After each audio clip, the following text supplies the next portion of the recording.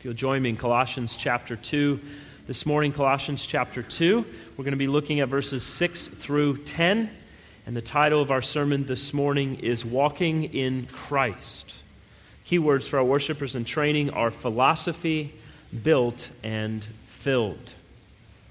If you want to follow along in the blue ESV Bible, you can find our text on page 984. Page 984. Well, I want to ask, how are you doing?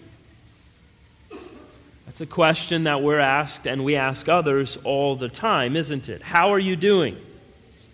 But I don't mean the kind of small talk sense where we simply expect everyone to say, I'm well, how are you? And by the way, you should say, I'm well, not I'm good. You're not good, you're well.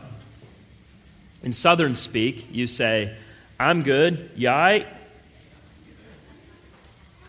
No, I mean your thinking, your attitude, your heart, your desires, and the way that you're processing things. How are you doing with those? Most of you know in the academic field of study I have undertaken, I have to read a lot of very troubling ideas and philosophical propositions, and then I have to make connections into how I see those ideas playing out in real life all around us. And these ideas I'm interested in discovering because their roots are in some very destructive ideas, and that gets difficult to have to read sometimes. It can be incredibly discouraging. It can be heartbreaking to see how these things play out. And sometimes it leaves me with a sense of helplessness. As I look at the world around me and I consider all the ways that there are really some disastrous ideas being played out in front of me, from day to day, most people have no idea. Some people don't want to have any idea and want to walk in willful ignorance. It's really easy to just sort of throw our hands up and say, what's the point? And so when that happens with me, I become a prophet in my own mind, thinking that I know what's going to happen in the future and how everything is going to turn out. I forget the promises. And while it's important to be able to discern the outcome of circumstances, to see consequences of ideas and actions, there's often a way that we do that is completely hopeless. We forget some very important truths about our own lives and about God and how He works things out. All of us can think about times in our lives when we've made assumptions about how things were going to turn out. And then something completely different happens. We can all think about times when we assumed the worst, and then everything turned out better than we could have ever hoped or imagined they would turn out. We look at circumstances, we look at everything going on in certain situations, and we don't see how it could ever go well, and then all of a sudden it goes very well. As Christians, we need to be aware of this reality. We need constant reminders of the things that are indeed not what they seem, or they won't always go the way that we expect them to go. As Christians, we have every reason in the world to be hopeful, to walk with assurance, to walk with a great expectation that the end of all things is far greater than the beginning. And listen, I'm saying this to myself this morning just as much as everyone else. I'm not pointing any fingers anywhere except right at me. I struggle with this. I know I've talked to some of you who do the same. And let's be real, I read your Facebook posts. When new election cycles come around, or when there's a new Supreme Court decision, or when leadership changes at your workplace, or when your kids get into trouble, or when your neighbor plants a tree and his leaves only fall into your yard, or when the economy takes a downturn, or when you have bad medical news. We all have scenarios, we all have circumstances, we all have trials and difficulties that arise in our lives that we have to respond to. And the question that we need to work out is how? How am I going to respond to this? How am I going to react to this? How will what I say and what I do display to everyone around me what I am walking in? Am I walking in my own wisdom, my own understanding, my own finite ability to effect change, or am I walking faithfully in Christ? am I being a faithful Christian in the midst of my circumstances?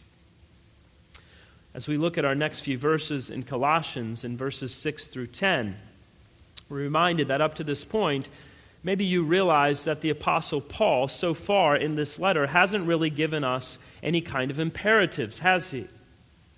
He's had a lot to say about the Lord Jesus Christ and who He is and what He has done, but we are a generation of people who are very quick to ask, but what about me?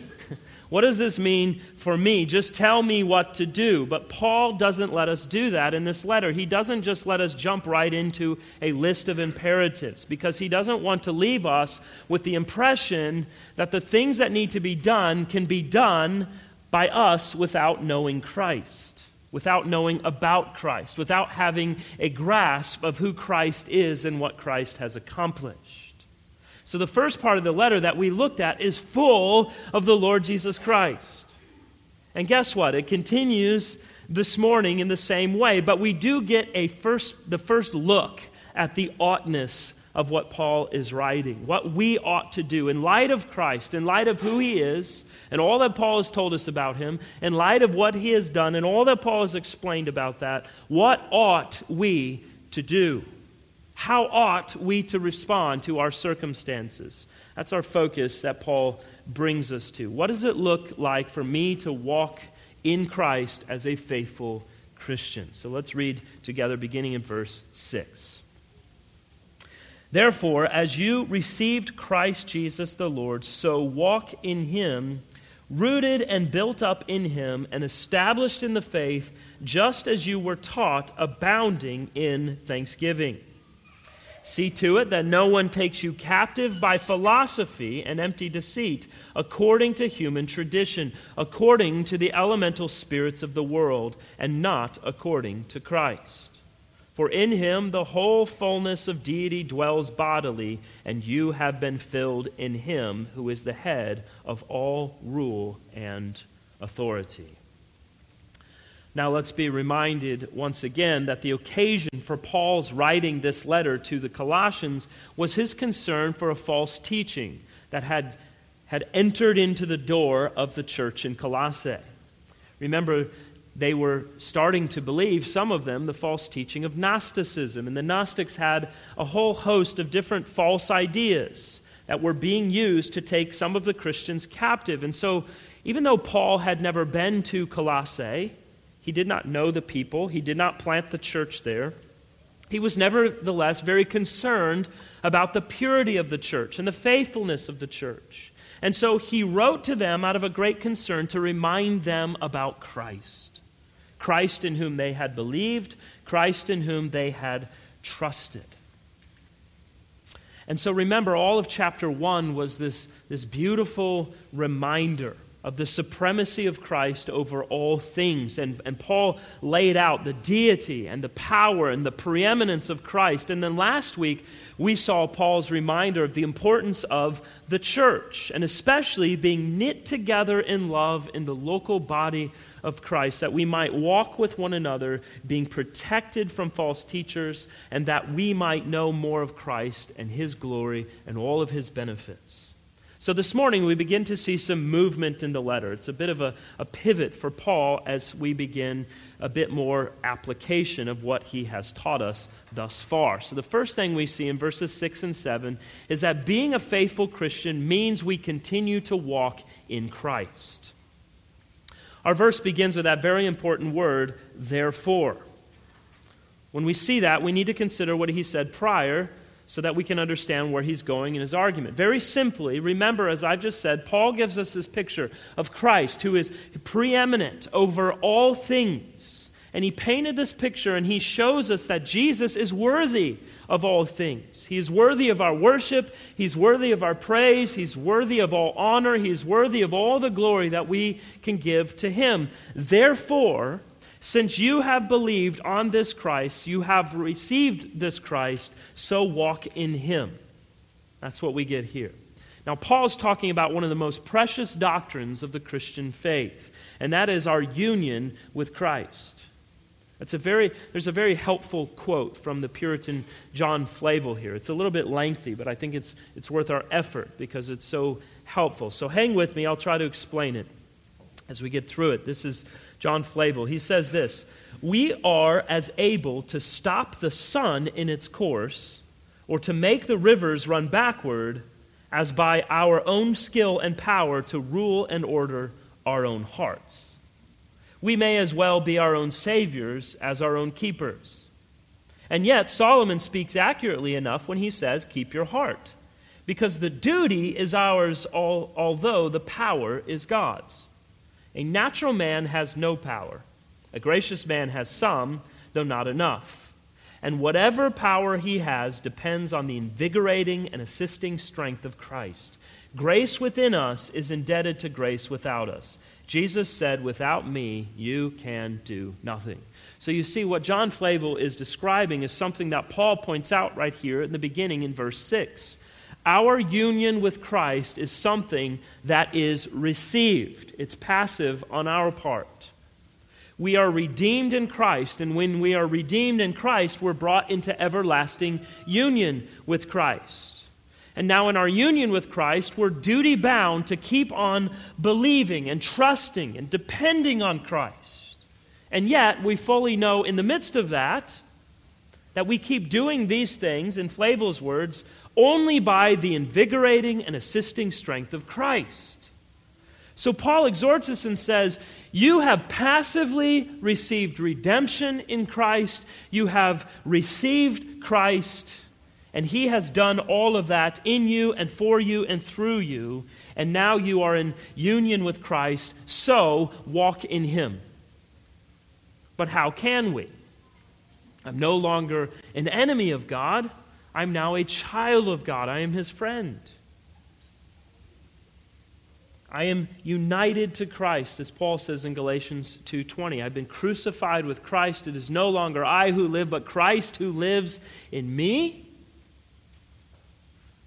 And now that I live this life in this flesh, I live by faith in the Son of God who loved me and gave Himself for me.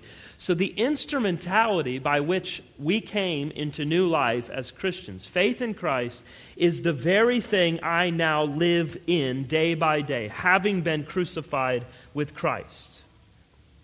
And this new Christ union life is a life that I cannot, indeed I will not go on living as I once did.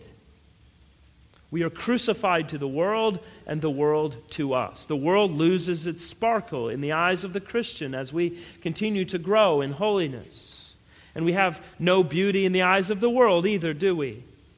And so we no longer live for ourselves, but for the preeminent, glorious one who died and rose again.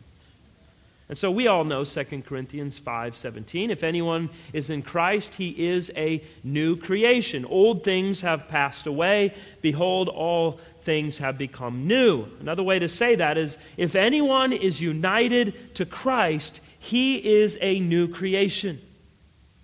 You see, they are analogous. A believer who is united with Christ is a believer who is a new creation.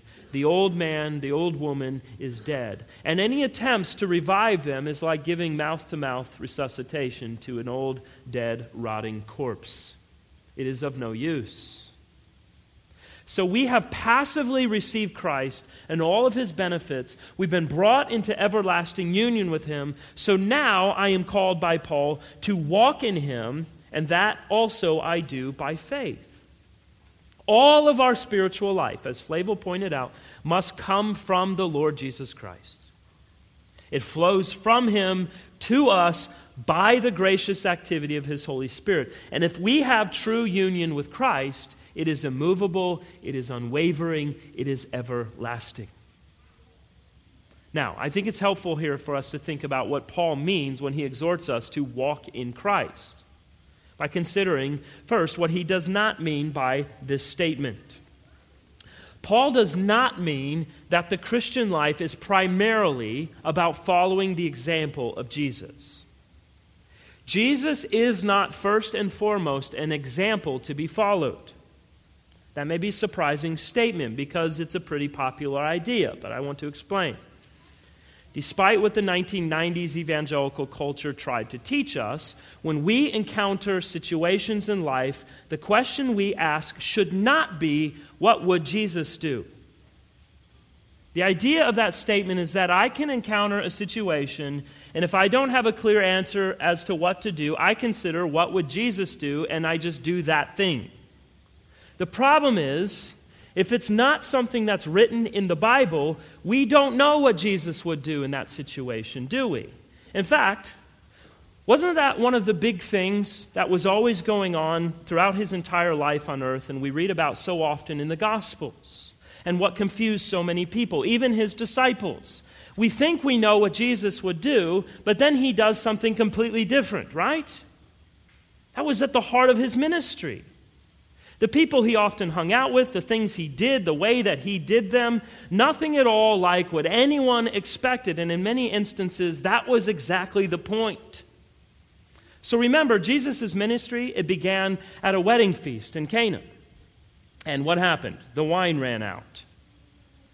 Now, maybe the host was cheap and he didn't expect so many people to show up. Everyone was having a good time. The wine was flowing, and that's usually when the cheap stuff comes out, because by then nobody really knows the difference at that point in the party. But it was gone, whatever the situation was. So, do we ask in that situation, what would Jesus do? Well, what would he do? Many well-meaning, misguided evangelicals might say, well, that just proves that God didn't want you to have wine in the first place. But that's not what Jesus did, is it? Instead, he called for 3 pots of water and turned it into the best wine they had ever had. Everyone was even shocked by how good it was. Yes, Jesus turned water into wine, but it wasn't $2 Chuck. It wasn't Boone's Farm. It didn't come out of a box. It was the stuff that they sell for $100,000 at an auction. So you see, it's foolhardy to assume that we can know what Jesus would do in every situation if it's not recorded for us in Scripture. But here's the problem. Even if we did know, first, would you really do it? And second, could you really do it? You might assume, yes, just show me the way of Jesus and I will follow that way. Really? We know how Jesus forgave others. Do you forgive in the way that Jesus forgives? That's the ultimate picture of forgiveness. But here's the deal. You can't do that. You can't forgive in the way Jesus does. And in the midst of your anger and frustration and bitterness, you have no desire to do so, even though you're commanded to do so. To do what Jesus would do, not only do we know what he would do, even when we don't always know, but even when we do, we're either not willing or not able. Paul is not admonishing us here to follow the example of Jesus. Yes, we're called in Scriptures to be imitators of God, but that's more than just using Jesus as an example or trying to guess what Jesus would do or to assume that we could or would do what Jesus would do, even if we could know. So when Paul writes, walk in Christ, it does not mean walk like Christ, but he means something far more profound here. What Paul does mean is that our walk, our living ought to reflect our union with Christ. Walk in him. That's altogether different. So what he's admonishing for believers is that our lives, our walk, our manner in living ought to reflect our intimate union with the Lord Jesus Christ. To walk in Christ is to walk in the newness of life because the old has died, never to be made alive again. All of our comings, all of our goings, all of our doings, all of our sayings, all of the seasons of life, here's what we need to know. When you go through the storm, you don't need to just get Jesus, you need to know that you are in Jesus. And when you're in the valley of the shadow of death, you don't need to call and try to get something. You already have everything that is necessary because you are hidden in Christ Jesus. When you're dealing with difficult situations, when you're dealing with difficult people, remember that you are in Christ Jesus. And so this is a declaration of who you are and what you are in Christ. So continue to walk in that. So Paul's exhortation is to walk. Again, not like Jesus, but walk in Jesus. Let the reality of who you are in Christ shine brightly for all to see. In all areas of life, if you're trying to imitate Christ, your own shortcomings will not allow you to be who He was and is. You can't do it. That's why you need Him. Your own shortcomings and prejudices and failures and phobias and all of that baggage that we all carry with us will not let you be who Jesus is. But faith connects you to who He is.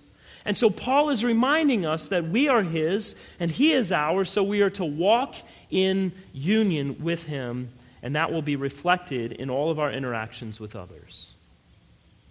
Now, Paul writes in verse 7 that we do this as those who are rooted and built up in Him and established in the faith, just as you were taught, abounding in thanksgiving. He gives us two metaphors here. The first is that of trees, or it's plants of some sort, and as faithful believers like trees, we send our roots down deep and wide and deep into the soil of Christ, and in so doing, what happens? We draw from His lifeblood. If our roots are not deepening, if our roots are not spreading and growing larger and longer, we know what happens on the other end of the plant, right? The leaves aren't growing properly, we're not producing fruit. And so you see there's an absolute dependence. And we see this again on the part of the believer. With trees, the general rule is that the visible spread of the branches is roughly equal to the invisible spread of its root system. The deeper and more widespread our roots in Christ, the greater shade, fruit, and beauty we provide on the end that everyone else can see. He also uses the metaphor of a building, built up in Him. The foundation that believers rest on is Christ. And in Christ. It's the same idea here. We cannot build a solid structure if we do not have a solid foundation. And that foundation must be immovable. That foundation must not crack. That foundation must not allow moisture in to corrode it. We need a solid foundation that we can trust because there's a lot of weight that's going to be added to the top of it. When an earthquake comes, like in Southern California has been having all weekend, we want to make sure that the structure is sound. But a structure is only as sound as its foundation. And so the more of our lives that we build on Christ, the more sound the structure will be. And all of this, Paul continues in verse 7, leads to an overflowing gratitude. When we are reminded yet again of what God has done in Jesus Christ, that we can walk in Him, that we can respond in a way that is nothing but what flows out of the heart of a believer, which is absolute thanksgiving. Friends, if you're not in Christ, let me tell you what makes me and every Christian in this room so thankful. It's that we recognize we are a people who has broken God's holy law, which is perfect in every way. And there is no way that I can live up to or fulfill what He has commanded, because if you're not a Christian, even you will agree with me that you're not a perfect person. And you know that because God's law is written on your heart. And when that gives testimony to you of what God's standard is, you know you are condemned. And yet, God the Father sent His Son, Jesus Christ, to live a perfect life to fulfill that law on our behalf. And in so doing also died the death that we deserve as sinners, taking our place, putting on Himself the full wrath of God, and exchanging, by faith, His righteousness for our sin. So that as we believe in Him by faith, we can stand upon the foundation, the solid, immovable foundation of His right standing before the Father, instead of trying and failing to stand upon our own. That makes every believer's heart sing with joy. That I need not stand before the Father with a perfect standard, having failed on my own, having to answer for that on my own, but I stand in the righteousness of Christ, that the Father will declare for me and for all who believe on Christ, not guilty. That fills the believer with thanksgiving. And so, Christian, as it pertains to walking in Christ, abounding in thanksgiving, how are you doing? Second thing, verse 8. Being a faithful Christian means rejecting any man-made ideas that can take us captive. There's no doubt that the Gnosticism that Paul was confronting in the Colossian church was a man-made idea, a philosophical formulation that promised deeper knowledge, more genuine faith, and a better life. It's the same things that are put forward and that we hear from every cult that exists. The idea of justification by faith alone for many people just seems too simple. It seems too easy. It doesn't involve enough of me doing some kind of work or putting forth any kind of personal effort so that I can earn something. So there has to be more to it than this. In fact, all this talk about Jesus dying on the cross to take on the wrath of God, that's a bit simplistic. And to say that we can just benefit from that by faith, the benefits of his death are ours, that's not very intellectually stimulating. So we need something more. That's what every cult is about. Now, false teachers with new ideas don't just come in and overturn everything right away to get you to believe something new. That would never work. No, they take their time, they move incrementally. First, maybe it's, we have the scriptures, but we also need to hear a fresh word from the Lord. And over time, they're able to undermine the sufficiency of Scripture because everyone starts to move away from depending on God's Word and understanding God's Word and hearing from God's Word, and instead starts trying to have mystical experiences with God. And then, in time, those supposed words from the Lord start to be words that can hold an authoritative place in the lives of His people and in His church. And so when someone says, "The Lord told me that we need to do this," whatever that is, even though whatever that thing is has no grounding in Scripture, who are we to question what the Lord said to them, right? You see, Scripture's being chipped away at. And then before long, you have all things unraveling. Everyone starts to dress differently, and they start to gather together. Maybe they move away and join a compound together somewhere, distribute all the funds they make to each other. The sky's the limit. It happens. It happens probably more often than you think. It's estimated in America that there are over 2.5 million people who are in cults if you don't include Mormonism and Jehovah's Witnesses. And if you include those numbers, you're almost at 10 million Americans. There's a massive cult in Savannah. And when people leave those cults, do you know what all of them say? They say, "I can't believe I ever fell for that. I never thought I would be a person who was a member of a cult. I had no idea." And when you're in that, you have no idea. You just think you're more spiritual. You think you've been more enlightened than others. Your leadership is wiser and more godly and more enlightened than others, and you make excuses for all of your odd behavior. You cut off others who don't think like you or act like you, or those who question your lifestyle and your beliefs. You become completely isolated. Not only from sound teaching, because your teachers are generally the only ones you think worth listening to, but you're also cut off from the reality of the world. It's a frightening reality. And that faced the church at Colossae, that faces the church today. Brothers and sisters, it is everywhere around us. I know pastors, men who we would have thought were faithful men of the faith. They've abandoned it wholesale. They've joined strange cults or followed after completely anti-Christian philosophies, even denouncing Christ entirely. I know several people who were once living lives that appeared from everyone's perspective to be walking in Christ, but they were introduced to some strange philosophy that promised them that they could live the good life outside of the church, outside of Scripture, outside of Orthodox Christianity, and they followed. And their ship ran into the rocks on the shore, and they proved themselves to have never been believers in the first place. I know of an entire church in Atlanta that did this. So this is a strong exhortation. This is a very important exhortation from Paul here. Don't be taken captive.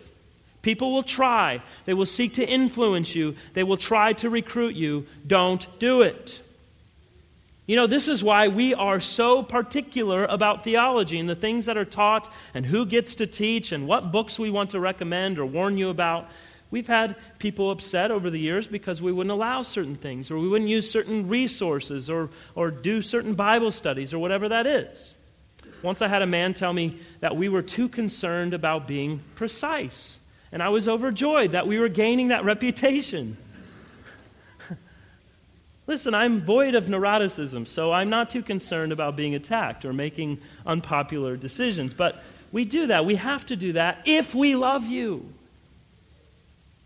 In just the same way that I don't let my 4-year-old son go out on Goshen Road to play, I don't want to flippantly say that we should just read or listen to or study anything and everything without discernment, without concern, without clarity of knowing the errors involved, and just assume it's no big deal. We like how it's written and the person is a great communicator. You know who else are great communicators? Cult leaders. You can't run a cult if you can't be a good communicator and write convincing books and preach convincing sermons. Don't be naive. There's captivating teaching that can easily draw you away from Christ if you're not discerning, if you're not built up and rooted in and built upon and walking in Christ continually, bathing yourself in the Word of God. You're not smart enough or wise enough or impervious enough to deceit as you might think, and neither am I. So here's a good standard to ask of anything that we hear. Is it consistent with the clearly revealed teaching of Scripture? Notice I said clearly revealed because something false teachers are good at doing. Certainly it's what the Gnostics were doing, is twisting the unclear portions of Scripture to build theological positions that are strange and often used to advance their agenda. It's the exact thing that prosperity preachers do. Those charlatans that take every passage they can find and turn it into something about you giving them all of their money. So make sure that what you're hearing is consistent and clearly revealed in Scripture, and then ask, does this make me see and trust and follow the Lord Jesus Christ more faithfully?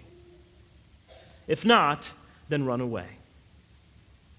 It's why Paul commended the Bereans, because they didn't just let him get away with preaching a sermon and taking his word for it, did they? They went back and they looked in their Bibles. They knew the Scriptures, they studied the Scriptures, and as a result, they were able to continue walking faithfully in Christ without being led astray, without being taken captive. And so likewise, we too must be bathed in the Scriptures. It's one of the reasons we have a historic confession of faith. We have guardrails to help us understand the major teachings of Scripture. And you, as members of this church, have every right and every obligation that if you ever hear anything contrary to that, to bring it up, to challenge it. And if ever you're at a church that doesn't have a clearly identified statement of faith, or better, a confession of faith, then get away. Listen, brethren, we're talking about our eternal souls here. Let's not trifle with them. Let's not be flippant about how we protect them. Let's not be nonchalant about the ideas we're hearing without comparing them to Scripture, lest we begin to believe and follow something that is not according to Christ. We must be on guard that we not be pulled away by false teaching. Finally, verses 9 and 10 show us being a faithful Christian means you have been filled in Christ. So much could be said here, but we don't have time, so we'll save most of it for another day. But notice two things very quickly in our final two verses this morning. First, the fullness of God in Christ, and second, the fullness of Christ in us. It's Christ from beginning to end, isn't it? But He's the only one worth speaking about because He's the only one worthy of our worship, and He is the only one who transforms our lives. So Paul's calling on Christians to immerse ourselves in the fullness of Christ. And all throughout this letter, he never gets away from this principle. The fullness of life can only be experienced by us when we've grasped, when we've seen, when we've loved the fullness that there is in Jesus Christ Himself. Notice how he describes Him. The whole fullness of deity dwells bodily. If that is true, and I believe that it is, why would we look anywhere else in the entire universe for some kind of better life or greater knowledge or understanding when the fullness of God Himself dwells in Jesus Christ? Think about the parable that Jesus told about the man who he went out to a field, and when he discovered there was a treasure in that field, he covered it up, he went home, he sold all that he had, and he went back and purchased that field in order that he might have that treasure, because he knew that if he had that treasure, he could thereafter buy anything he ever wanted or needed. And that's what Paul is saying here. Get the riches that are there in the fullness of Jesus Christ. Don't settle for second best. Don't settle for false teaching. Don't settle for nonsensical philosophies and deceitful ideas. Don't settle. You have the fullness of Christ. The problem is that you only know you've settled for second best when you finally encounter the best. Perhaps some of you, maybe you listened to country music for a while, but then you accidentally turned the station one day and you realize that basically every other station on the radio is better. So you quickly grow a distaste for that stuff and wonder why you ever listened to that. How could you? I remember when I was a teenager, I grew up in Colorado, and I was really into snowboarding. And my first ever snowboard, I thought it was just amazing. I kept it in my bedroom instead of the garage so nothing would happen to it. I waxed it and I cleaned it every chance that I could get. And then one time I went snowboarding with some friends from school, and they looked at my board and I looked at theirs, and I realized that my parents had bought me the Dr. Thunder of snowboards. You know what I'm talking about. It's supposed to be kind of like Dr. Pepper, but it's Dr. Thunder. And even though she knows it's not true, your mom tries to convince you that it tastes just like the real thing. Yeah, I had that in my snowboard, and immediately I knew I had second best. I didn't have what I thought I had. Yeah, it worked fine, but I had second best. And I didn't know that until I saw the best. And then I tried the best, and oh my goodness, I wasn't satisfied at all with what I had. It seemed fine until what I saw that was better. Now, in the material world, that obviously can be a very bad thing, and you will never reach the end of that. But speaking spiritually, maybe you think, Jesus doesn't seem great to me, Jesus doesn't mean all that much to me, but it's because you've been living in a famished way on a terrible spiritual diet. But when Jesus Christ, in all of his fullness, creator of the universe, reconciler of sinners, Lord of all, is fixed in the gaze of your faith, then, says Paul, you realize you have been taken captive by something else. As far as you were concerned, something less than Christ was satisfying you good enough. But it's only because you've never discovered the fullness that is in Jesus Christ. And unless you know him in his glory and his majesty and his supremacy and the wonder of his love and the tenderness of his kindness and the direction of his word, then you will settle for second best. And if it's not Jesus, that's all that's left, is second best. And it comes way down the list in terms of where it ranks. And notice, Paul doesn't say be filled or be complete in Christ. He says you have been filled. Because of Christ, you are filled in Christ. This is not a command. There are not 5 steps to becoming complete in Jesus. If you are a believer, you are filled with Christ. Whatever else it means to walk in Christ, and it means a lot, it means at least that you're filled and complete in Christ, not lacking anything that would keep you from giving honor and glory to God, from being accepted by God, or from being an heir and a child of God. You are united to Christ, and in your union with Christ, you are full of Christ, and you are his forevermore. And so when that is your reality, and someone asks you, how are you doing? It's then that you can say, I'm doing really, really, really well. No matter what your circumstances are, if nothing else, I'm filled with Christ. That's far better than any of us deserves. Let's pray together. Father, thank you again for your word, for your kindness this morning, for bringing us here together. That as your word says, we could knit our hearts together in love, and as we hear your word, to be challenged to consider our own lives. to be reminded of the great promises, Lord. That what you call us to be and do in our lives is based fully upon whom we stand, in whom we are rooted in. The one who is our foundation, who is our righteousness. And it is by faith that you have granted to us this gift of Christ. And so, Lord, help us to not be deceived or pulled away into strange ideas and philosophies of man, but help us, O God, to find our solid foundation in Christ alone. Help us to not waver from the truth of your word. Help us to be discerning. Help us to know what is right and true. Help us to keep ourselves tethered to the Scriptures that we not drift away. And Father, as we seek more of Christ, we are reminded that we walk in Christ because we are filled with Christ. And Father, no matter what's going on in our lives today, that's far greater than every one of us deserves. It's a gift. May we not take it for granted, and may you be glorified in our lives today and every day. We ask this in Jesus' name. Amen.